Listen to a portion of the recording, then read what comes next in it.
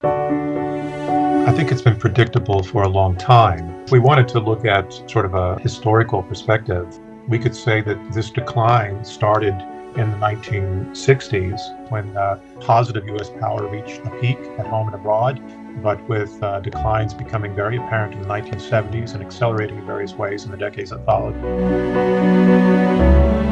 Recently, the crisis that I see has to do with politics and has to do with the political system. We're in a situation where we need to have public safety.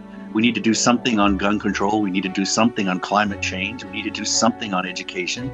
We need to do something on the affordable and available medical system and many other things. But because of this imbalance or this sort of seesawing back and forth among the left and right, in effect, nothing gets done.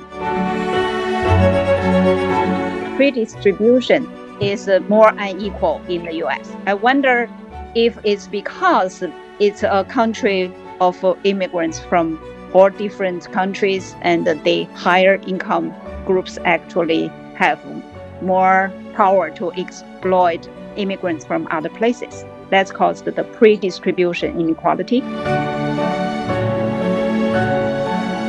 The Chat Lounge. Chat Lounge. Chat Lounge. The Chat Lounge unpacks views and opinions on hot issues in a more casual way. Welcome to the Chat Lounge. I'm Tuyun, joining our discussion on whether the United States is becoming a developing country are Josef Mahoney, professor of politics and international relations of East China Normal University, David Moser, associate professor of Beijing Capital Normal University, and Wang Xianghong, professor and director of economic behavior laboratory, Renmin University of China here in Beijing. Nice to have you all on the show.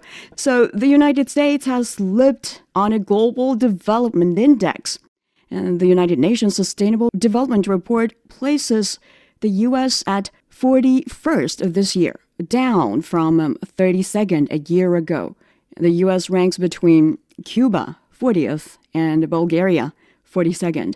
Because both countries are widely regarded as developing countries, some American observers say the U.S. is now becoming a developing country. So let me start with Xianghong. I understand you got your doctoral degree in the States. So what's your first response to such a conclusion? When I first see this conclusion, my first response is curiosity, I guess. I was thinking, what made the U.S. rank so low? I do have the feeling that the U.S. is not as developed as before. That's my personal impression, but I didn't expect it to be as low as Cuba and Bulgaria. You're saying that's my first response. Right. You're saying you don't think the U.S. is as developed as before. What prompted that impression? I guess because personal experience and media exposure. Can you give us some of your personal experience? I think also because of the growth of other economies. Comparatively, U.S. does not look as so far developed as what kind of personal experience led you to that conclusion? I lived in the U.S. for some years and I came to teach at Renmin University in 2006. And at that time, as a consumer, I felt so spoiled. I think America is heaven for consumers.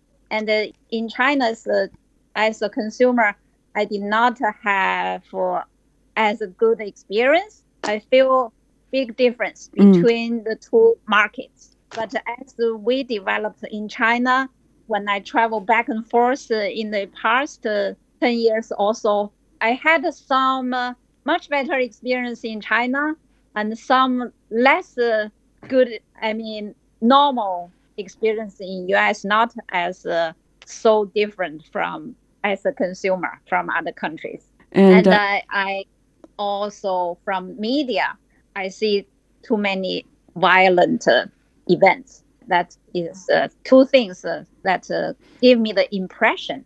Right. And Joseph, I understand the last time you went back to the States is in December. Do you think Xianghong's got some, illusion, or what's your response?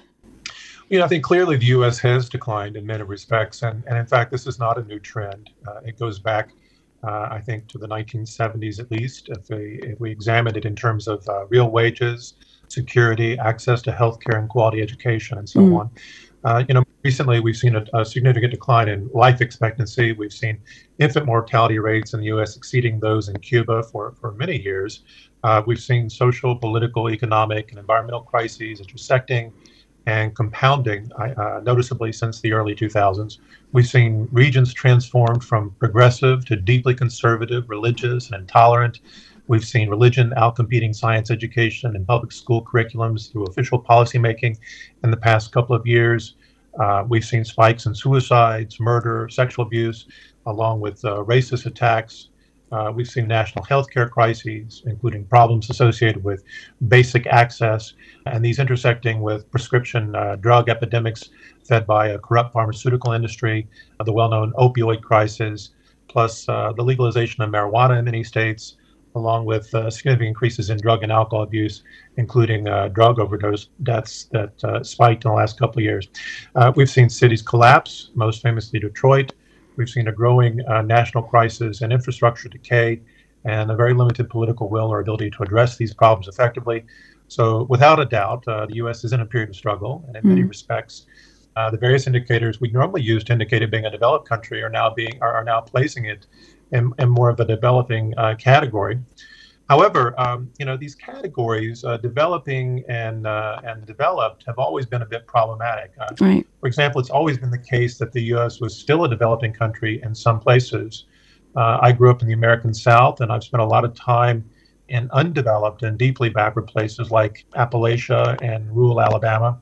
At the same time, I've spent a lot of time in places like Shanghai, Shenzhen, and Beijing, and we can't say that these cities in China are developing places. They're some of the most developed cities in the world, and arguably the most developed in terms of tech, governance, infrastructure, and so on, as I think has been demonstrated by their capacity to control the pandemic.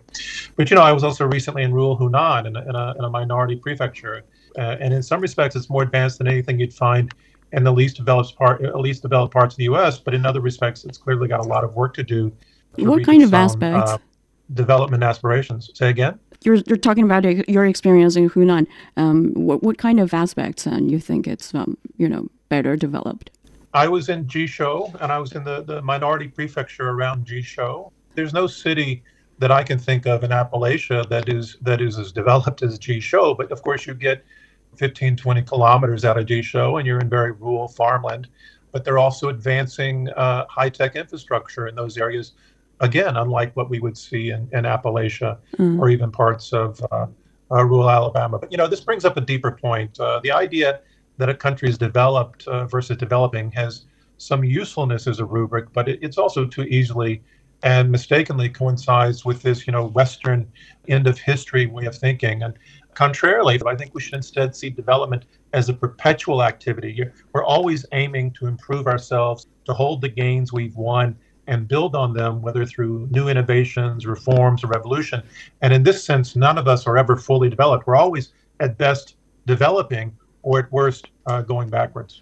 But some people say that you can obviously undevelop yourself after being developed. Yeah, no, I think the U.S. is going backwards now. My worst example is in my home state of Tennessee, and this school that my son was attending, where they passed this law in the state of Tennessee that you now have to teach the Genesis account of creation in science class along with the Big Bang Theory. And it's absolutely ludicrous that we're now teaching religion in science class. It just parallel with like all this backward thinking that was part and parcel of the U.S. being unable to respond effectively and scientifically to the outbreak. You don't know. Maybe they can find some new findings when integrate these two together. But we'll talk about what causes these changes later in the show. David, your take? Well, I think Joseph laid out some really good, most salient examples of what's happening in the U.S. right now with failing. I think there is a problem with terms like developing country. Usually developing country has to do with things like GDP and economic growth, Right. among other things. China, for a long time, preferred to call itself a developing country rather than a developed country for various reasons. But I think in the United States, in terms of economics and per capita GDP as well as gross GDP, can't really be qualified as a developing country. It's still one of the most developed countries on earth in that sense. And in many other senses, as Joseph pointed out, in terms of the upward mobility that it can provide to the middle class and the lower class and other aspects, it's actually behaving more like a undeveloped country. I think recently the crisis that I see has to do with politics and has to do with the political system. One of the features or the bugs of developing countries is that they tend to have an unstable political situation with different factions that take power, and that there's not a smooth transition of power from one administration to another. That's sort of what we think of when we think of the banana republics, as they call them, and developing countries that don't have a stable political system and a stable negotiation between political factions. And it seems like we've had that. We've been growing toward that problem for a long time. And President Trump only exacerbated that, even to the point of single-handedly, almost in one administrative session in 4 years, basically has broken our voting system, our electoral system, so that there's almost a complete lack of faith in the validity of the elections and the transition of power among both parties and people of both political orientations in the country, mostly among the right wing, but then also on the left wing. And this in turn could be very dangerous because this polarization and the lack of ability for the two political factions, to collaborate and cooperate means that nothing gets done. And so we're in a situation where we need to have public safety. We need to do something on gun control. We need to do something on climate change. We need to do something on education. We need to do something on the affordable and available medical system and many other things. But because of this imbalance or this sort of seesawing back and forth among the left and right, in effect, nothing gets done. And we have presidents who come into office and immediately issue a bunch of executive orders because they can't get any cooperation or collaboration with the Congress, with the Senate and the House. And then a new president comes in, and the first thing they do is to just cancel and revoke the previous executive orders and then make their own executive orders. This is not how democracy is supposed to work. It's not the way our democracy was designed to work. But the system is there, since I think since the founding day of the United States. But do you think it's just because of the party politics that has led to all of these? That's a complex question. It's partly due to that. Frankly, it's partly due to one of the core values and advantages of our system, which was its open media and its freedom of press and freedom of speech. A lot of the damage that's been done politically in the last, I'd say, 10, 20, maybe 30 years has had to do with the rise of the new media, the polarized media, where you have left and right media after they changed the doctrines in the 60s, where politics had to be more or less equally representative in the media. And now, of course, we have social media. So now there's a vast amount of misinformation, false information, fake information, and polarized, dangerous, politicized and polarized information that's tearing us apart. And so I think there are many, many things you could point to, and I'm sure that Joseph has others he can mention, but there are many reasons why our political system and our system of elections has been damaged. People have written books about that. So anyway, that's my take on it. Yeah, both you and Joseph mentioned a lot of aspects that the U.S. society has been deteriorating in. But when we look at the 17, categories or 17 sustainable development goals used of this ranking, which factor or which factors would you say have contributed most, to the U.S. decline in the ranking? Joseph? To be honest with you, every rubric has its strengths and weaknesses, and inevitably trying to compare countries in such a way has all sorts of theoretical and methodological shortcomings. I think the question, about sustainability is the key question, given the mounting problems that we're facing, above all, the fact that we're not yet dealing effectively with climate change, and especially in the United States, where we still have the highest per capita emissions in the world. We seem to think that we can, continue to consume at a certain rate and that we will, be able to sustain our economic growth, our economic model using this whole logic if we just, add a little bit more green sensibility. And so far, that's not working out very well. But in my estimation, I think we should also look at other indicators. For example, the extent to which a society has become technological, for better or worse. And, for example, by some accounts, the leading tech-independent countries of the world, and a friend of mine at Bonn University just completed this empirical study, the leading countries right now are U.S., South Korea, China, and Russia. And these four countries have, I think, more independent foreign policies than other countries in the world right now because other countries are tech-dependent on others. But that said, by my own estimation, and this is something I argued in a recent publication, China, by many measures, is arguably the most advanced technological society in the world today. And we can see this with the proliferation of high tech, green tech, and new tech development, but also how these advances have been embraced and used by people in health and education, commerce, governance, and so on.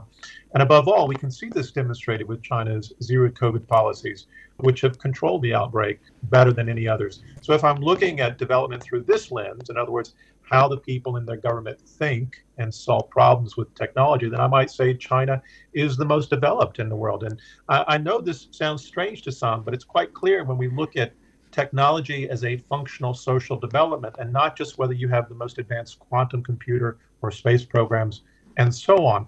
And another point here is, China currently has more than 400 million middle income earners, more than the entire U.S. population, and has eliminated extreme poverty. So by this kind of measure, we might say that China has within it a developed country that is bigger than the U.S. and perhaps all others as well. So it's difficult to say when we look at where China ranks in terms of these other countries. Clearly, it has some of the most developed aspects in the world. And it still has aspects that need further work and which the government acknowledges and moves towards. Maybe these two factors, technology and poverty eradication, Joseph just mentioned, have helped China, move one spot upward on this ranking. But I'm not quite sure if it's the factor that led to or dragged the U.S. down the listing. So, Xianghong, what's your take here? I would like to give an example about the usage of technology in China, because my focus in academic research is behavioral economics. And recently, we are being given some funding for infrastructure for research or teaching. And I just discussed last night with a colleague in another university. We are thinking about buying a robot, maybe to study the implication of having robots to serve you in daily life, how human-computer interaction affects human behavior, etc. And the reason we got to think about this is in daily life, we are seeing so much usage of artificial intelligence in daily life in organizations. For example, in my school, in university, there is a teacher's buffet. We don't need to pay by cash or bring a card. We can just go through the entrance with face recognition. And this was something I imagined I was taught as a story at Carnegie Mellon University a long time ago. Now we see this everywhere. So I'm quite happy that we are using all this high tech. The Chat Lounge. The Chat Lounge unpacks views and opinions on hot issues in a more casual way. Welcome back. You're listening to The Chat Lounge. Let's focus our attention on the States. We are talking about if the United States is becoming a developing country. David, I'm not quite sure if you are familiar with the 17, sustainable development goals listed by this institute when they, ranked the 100 plus countries around the world. But which one would you say is the most crucial factor that has led to, the U.S. decline on the ranking? Well, Tune, maybe we could do a little something of benefit to the listeners, I will just list them quickly because list them.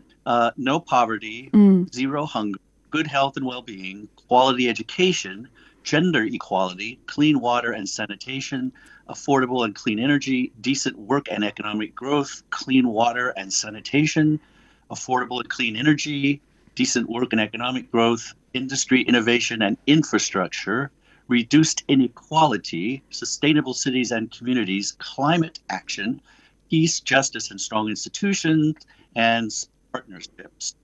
So notice that these are all goals, national goals that have to be carried out ideally by the government action and government administration and not just the market.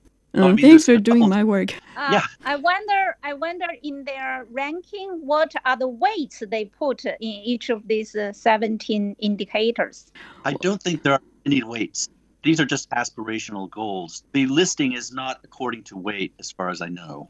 And different countries might put some goals higher than others.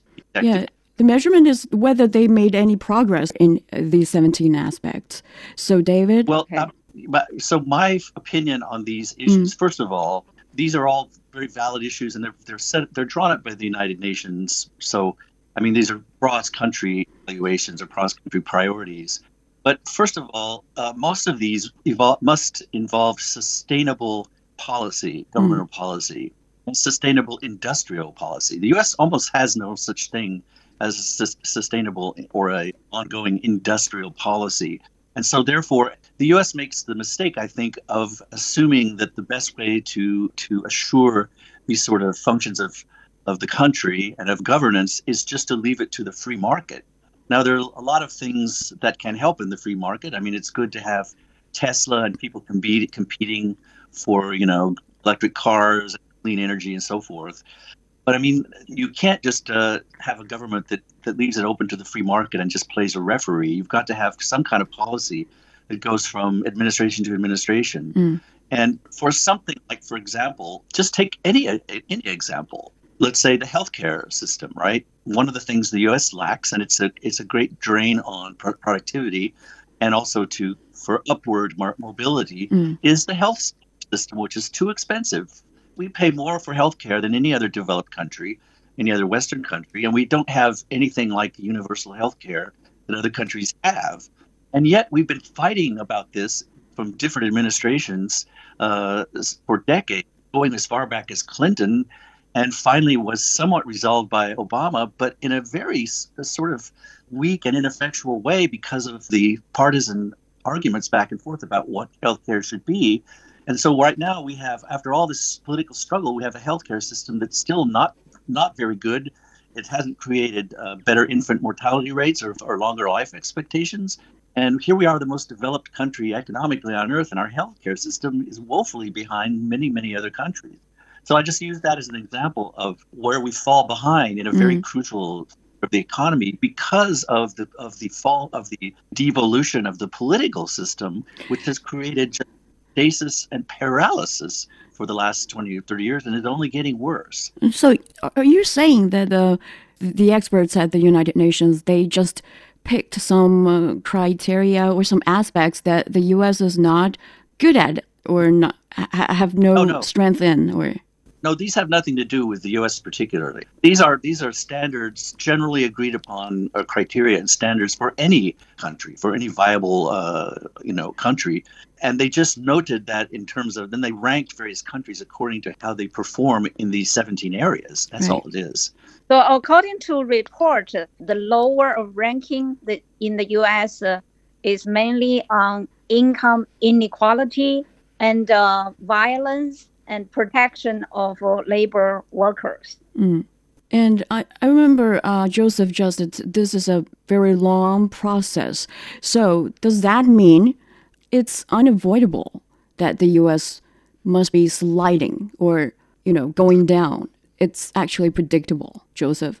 I think it's been predictable for a long time. If we wanted to look at sort of a historical perspective, we could say that this decline started in the 1960s And a lot of people would find that odd because they seem to have these sort of strange positive memories associated with the 1980s or the U.S. winning the Cold War in the 1990s. But I would argue it started in the late 60s when positive U.S. power reached a peak at home and abroad, but with declines becoming very apparent in the 1970s and accelerating in various ways in the decades that followed. This is to say the declines started sometime shortly after the major civil rights legislation of the mid-1960s and the Great Society programs of the Johnson administration, but which also, those positive steps forward also coincided with American imperialism in Vietnam and other parts of the world, and then saw the 1960s closing with the assassinations of relative American progressives like Martin Luther King Jr. and Robert F. Kennedy, neither of whom were radicals, by the way, but moderates, all things considered. In the 1970s, we saw the growing resistance of some countries who were capable of mounting it, resistance to the U.S., most notably the OPEC countries that demonstrated the limits of American power, and likewise the vulnerability of the U.S. economy to energy shocks, followed by the Islamic Revolution and the seizure of the U.S. Embassy in Tehran. And along that same time, the instrumental enlargements of what would later formally become the European Union in 1992. We saw the American responses to these challenges in the 1980s with deregulation and labor suppression, which starts this long, dark cycle that's been documented in Thomas Piketty's work of greater income inequality, decline in real wages, along with successive financial crises.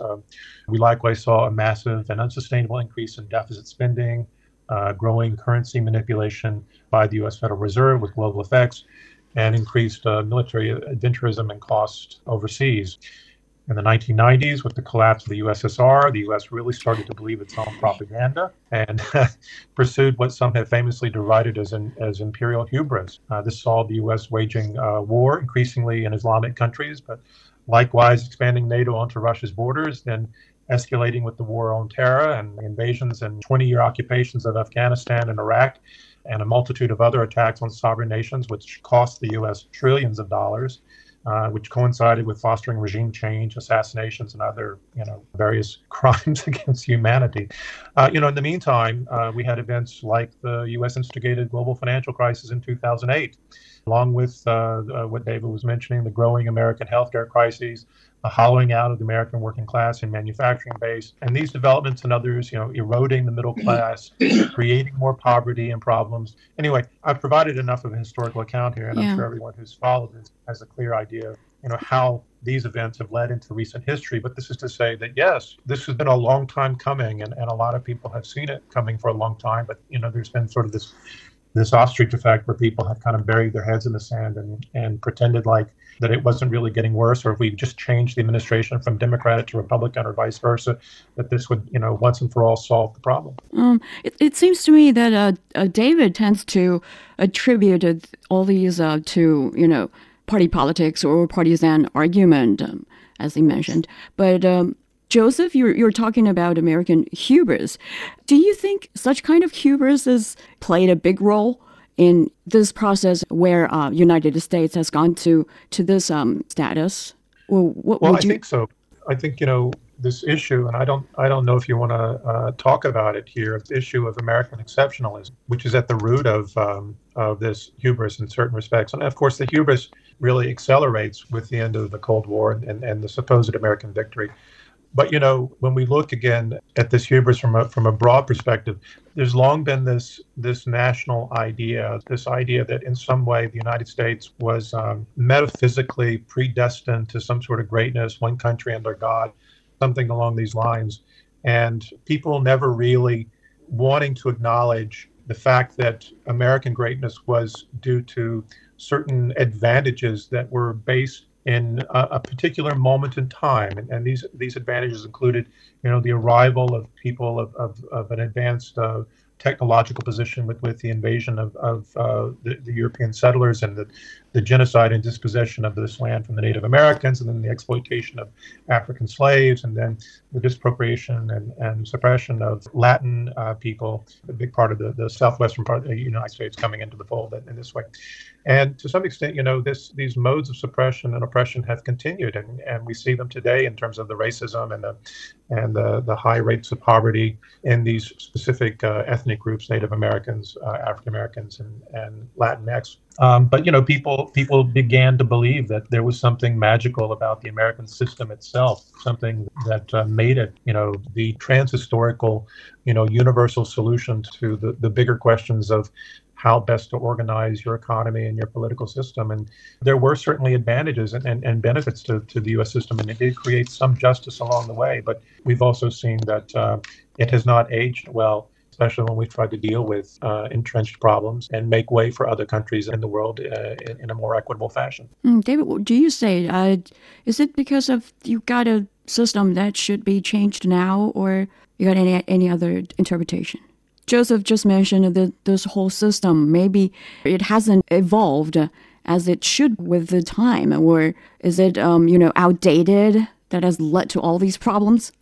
Or you just think it's just because of, the two parties, they don't, get along and... Well, it's a complicated question. I mean, as Joseph mentioned or alluded to or just mentioned in passing, the rise of the United States and the rise of it as a political power and then as a socio-cultural power and so forth has to do with the confluence of various factors that are kind of an historical coming together of certain kinds of accidents and advantages that the United States ended up with as a country. Now, in the process, as Joseph laid out, in the process of the growth of this international superpower that we have now, there were many, many problems, inequalities, inequities, examples of overlooking serious problems, underplaying others, exploiting certain peoples and so forth, that are just historical facts now, and we can't go back and change all that now, nor can we suddenly flip a switch and correct all these You don't problems. have to go back. You can just do it now, right? Well, but all these problems have long histories, and just the issue of the economic inequality that's tied up to slavery, the African slave trade, and the immigration policies. Yes, we need to start solving them now, but these are problems that can't be solved easily because they involve deeply ingrained structures, inequities. So I think part of the problem now is that the U.S., some of the strong points of the U.S. have become so distorted, exaggerated, and exploited by class and upper class of rulers who have basically benefited at every step of the way on the backs of the average people, and furthermore have set up a system, a propaganda kind of system that lies to people or that misleads people to keep convincing them that all they need to do is work hard and the American work ethic will solve everything and it's the best country on earth, so quit complaining and so forth. What's happening is this has all reached a crisis point. Nobody is believing that anymore. You're saying, the U.S. system is actually held hostage by those, upper class you mentioned. Well, let's put it this way. If you look at actual U.S. policy, and that includes things like Supreme Court decisions and laws and policies that are executed through Congress over the last 20 or 30 years since the 60s, as Joseph said, that many of the attitudes of the public or the things that get popular support among the public have been ignored or absolutely contravened by the powers that be. So, for example, let's just say gun control. Most people are in favor of gun control, yet we don't get gun control. Look at the recent Supreme Court ruling on abortion. Most people favor the right to have a woman have an abortion, and yet now we lost it. Most people want single-payer health care, yet we don't get it. Most people wanted to cut down on nuclear weapons. We don't get it. So increasingly, we see policies that the public wants that scores very high in public opinion, and yet the government is not producing policies that are in accord with public opinion. And that's a long story, and a lot of it has to do with the system that's been set up with the moneyed interests who are able to control the system and get what they want and not what's good for people. So that's the best way I would sum up this problem that you're trying to hold on. Now, have you thought about it as a, some kind of a birth defect of the system? Or do you think it's more human errors? That's a good word, birth defect. Xianghong, your take here? because I just read an article about the inequality. Why is the U.S. more unequal than European countries? And this is a study conducted by World Inequality Lab, and their finding from 38 European countries compared with U.S. is that pre-distribution is found to play a much larger role in explaining the relative lower inequality compared to the U.S. rather than redistribution. So when you say birth defect, I thought of this. So pre-distribution is more unequal in the U.S. I wonder if it's because it's a country of immigrants from all different countries, and the higher income groups actually have more power to exploit immigrants from other places. That's caused the pre-distribution inequality. And Joseph, I wonder what you think here. Would you call it birth defect, as Xianghong agreed? Or do you think it's, more because of some human errors? Well, what I was thinking about as you were talking, and so in a sense, I think the term birth defect is a very powerful and provocative and certainly pejorative description. And Right. So naturally, I'm a little radical in my thinking. I find it quite lovely as a description, but I would. The rational side of me says, well, we should be a little careful. On the one hand, I think David was mentioning the system unable to deliver policies that people want. So, for example, we do currently have a retrograde constitutional originalism that dominates the U.S. Supreme Court.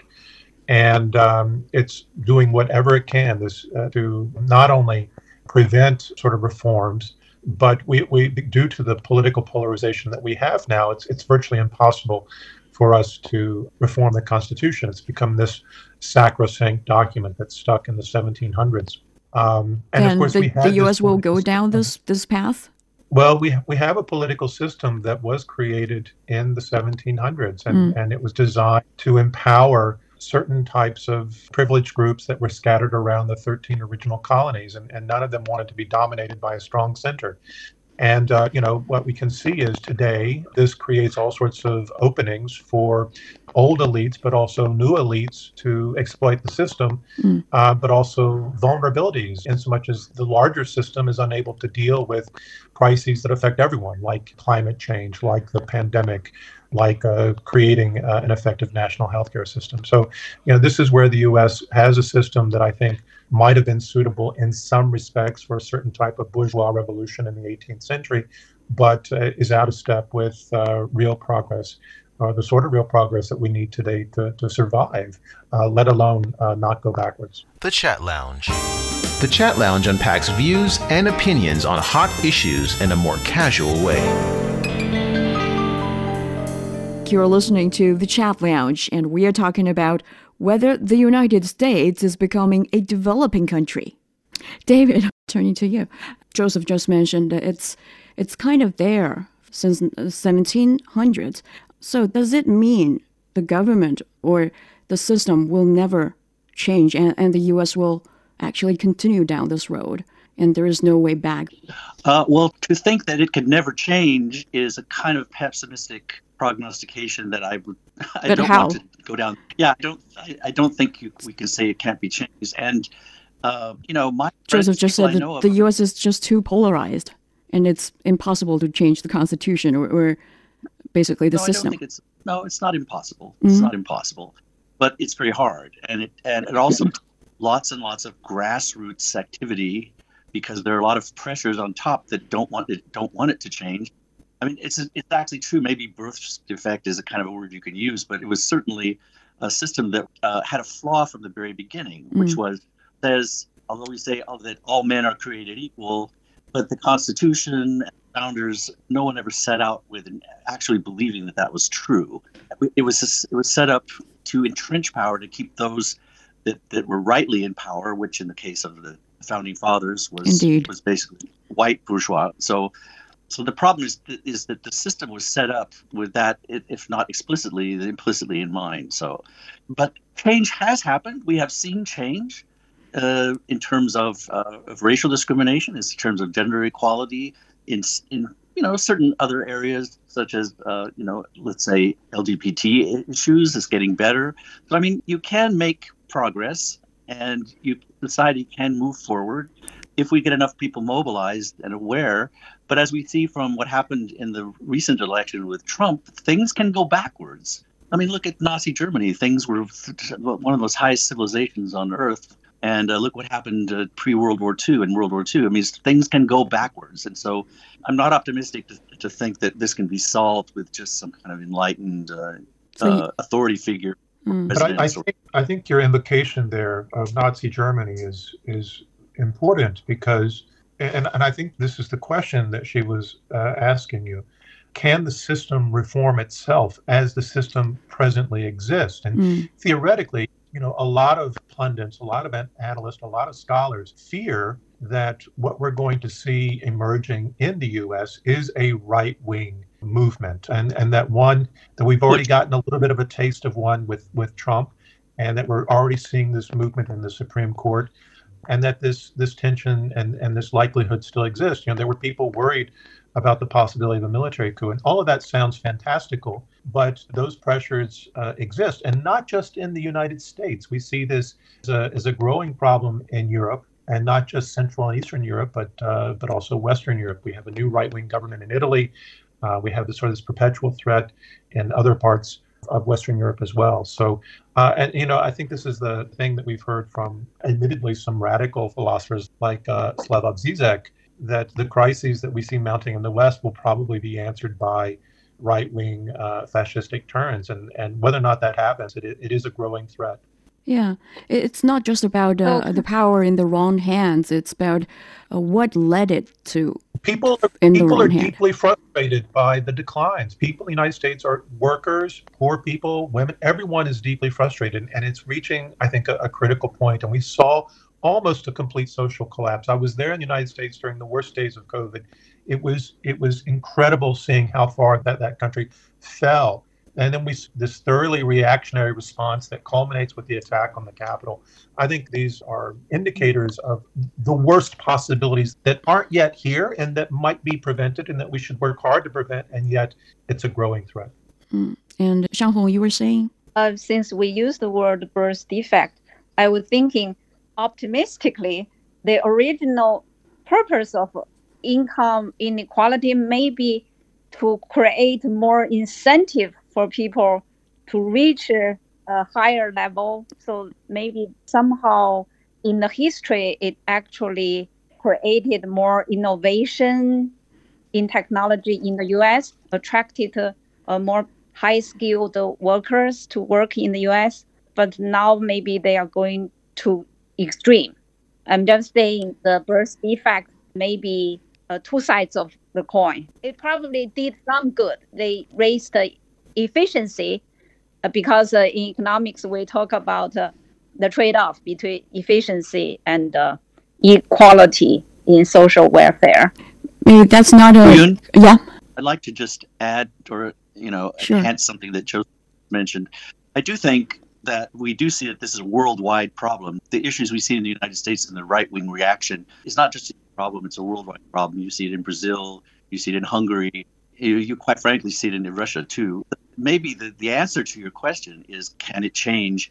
I think maybe the answer to your question is that the people of the world, especially these countries that have gone down with this disease, need to see themselves as being united, a united front that they're facing the same problems of globalization, because it's a worldwide problem, and the class issues we're talking about extend over country boundaries, national boundaries.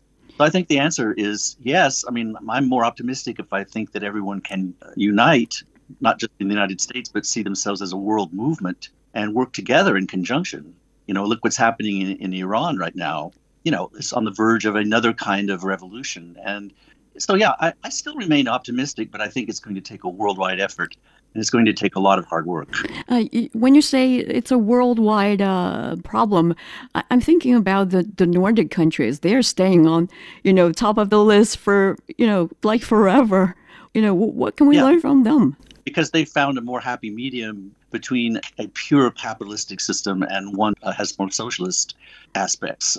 The reason the happiness ratio for the Scandinavian countries is so high is because they've actually raised standard of living and peaceful upper mobility and social cohesion, because they've found a mix of more socialist sorts of social safety networks and welfare systems and free market capitalism to create wealth. They've at least experimented and found something that's more stable and more conducive to human well-being than other countries like the United States. So by worldwide, I don't mean it's a feature of every country. I just mean that it's not a feature of only one, that it's a general phenomenon, probably having to do with globalization and other issues that we've read many books about. It seems they don't need any, disparities or income inequalities to stimulate their, development. The stimulation is pain. Yeah. That's the stimulus. But, the Nordic countries actually serve some good examples for other countries to follow. Do you think it's really actually, to some extent, a problem of the size of the population? Because those countries, they can easily reach a level where everyone has got this well-being or this well-off living standards. I agree. I totally agree. I think it's hard to compare a small country with a big country, because you can compare one Nordic country to one province in China or in the US. Well, it's not just that, but, Denmark, the entire country of Denmark has a population that's only a fraction of the size of Shanghai's. Yeah. But, I think, again, you have to look at, why is it that the Nordic countries evolved this way? And there are quite a number of really good historical studies that demonstrate this. One is that culturally they were predisposed even prior to the modern era of working together under scarcity to survive.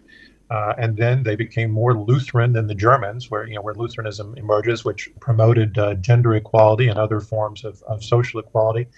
This was in the 1600s and so forth and so on. And then in the 1800s, with the revolutions of 1848, which is where Marx is writing the Communist Manifesto in early 1848, and the revolutions are coming, and then they all fail.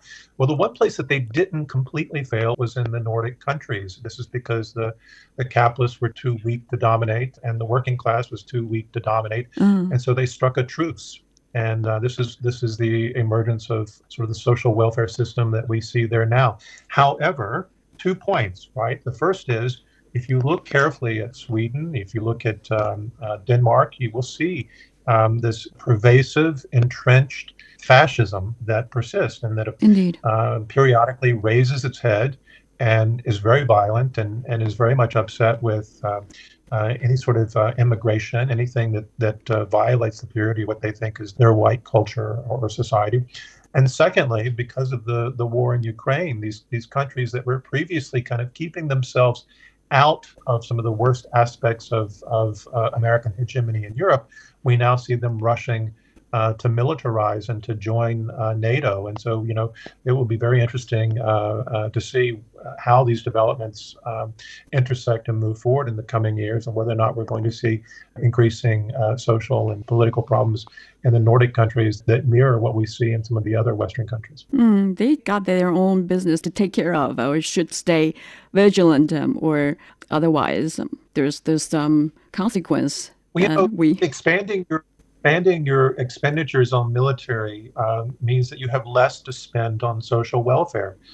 Becoming more nationalistic in order to promote militarization, brings up some of the worst aspects of ethnocentric nationalism. So, all of these things have cause and effect. All of them have consequences, and the path right now is dark. Indeed. Watch out for that. Otherwise, they may, slide on this ranking. And the last question I want to pose to all of you, it's about the implications of the U.S. story for China, despite these two countries have different systems. Maybe, Joseph, we start with you.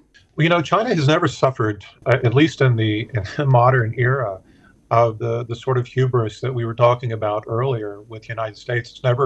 It's never thought that it's reached the end of history. We know that there are, instead we have this very different obsession in Beijing. We have quite a number of development goals, made in China 2025. We just reached the Xiaokeng Society goal in 2020, 2021. We know there are new goals associated with 2035, the second 100 development goal in 2049 or 2050. So, on the one hand, it's good to have goals, to always be thinking about how to improve, how to reform and advance, and likewise, how to avoid the pitfalls of other, which is, why we're having this conversation in part. And this is, again, a consistent feature in Chinese political thought. So, and so much so that I have no doubt that should this system persist, then even when the second 100 is reached in 2049 or 50, when we're expected to be a fully developed modern socialist country, we won't be talking about being a fully developed country in some final sense, but how to keep developing, especially faced with new challenges like pandemics and climate change. Anyway, it's always a long way to Datong, or what Confucius called the Great Harmony, and it's a long way to communism, likely much longer than any of our lives, as Deng Xiaoping liked to point out. And the risk of moving backwards, as the U.S. exemplifies now and as China exemplified in the past, is always lurking. You can't rest on your laurels. You have to keep moving forward.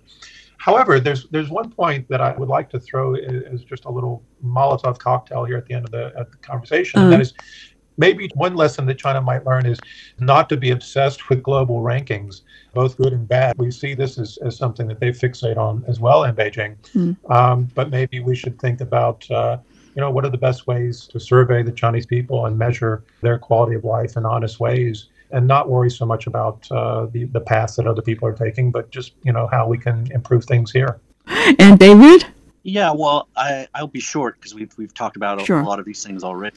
Yeah, I think that, one of the 12 core socialist values is minzhu, democracy. And some foreigners look at this and say, democracy? Why should this be one of the 12 core socialist values? And because people don't associate China with a democratic system.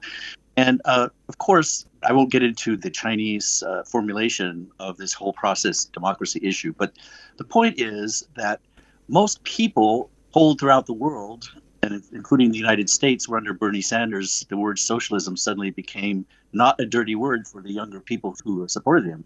That actually the people who are being ruled don't really care about whether you call it democracy or whether it involves one person, one vote. They don't care about the system very much. What they care is about the results. Does it create human wealth, human flourishing, and happiness and stability and so forth? And they will move to the system that seems to work best for them and seems to make them, more fulfilled as a human being. And so I sort of think that's the way to look at it moving forward. It's not a matter of failure of democracy, a failure of this system or that system, or how much capitalism or how much economic system come into play. It's do the results raise the level of human flourishing? I think that's probably the landmark that we should look at, and not at some arbitrary kind of system that we've deemed as the appropriate one. We just have to wait and see. The more experimentation, the better, I say. And Xianghong, what can China learn from the U.S. story? I like the word of experimentation David just mentioned, because as economist, I focus on behavioral and experimental economics. So I definitely would like policies to focus on serving people from all walks of life, including women. I do see improvement opportunities for gender equality. Talking about experimentation, I would like more chances to see that government policies actually listen to people and use the experimentation to test effectiveness and welfare implications for people's different levels, and then keep improving without thinking too much about other countries' ranking. But we do think it's good to learn. I think we need to learn modestly, no matter where we are ranked. Even we made big progress, we should still not listen too much. Because US is lower, we don't need to work harder anymore. I think we can always make progress ourselves. Very typical Chinese thinking. Thank you for that. And with that, we wrap up today's chat. Many thanks to Wang Xianghong, Professor and Director of Economic Behavior Laboratory, Renmin University of China, Josef Mahoney, Professor of Politics and International Relations of East China Normal University, and David Moser, Associate Professor of Beijing Capital Normal University, for your time and insightful views. Please feel free to leave a review for us, either on the topic or on the show, and subscribe to the Chat Lounge wherever you get your podcasts. I'm Tu Yun. Thank you for being with us. See you next time.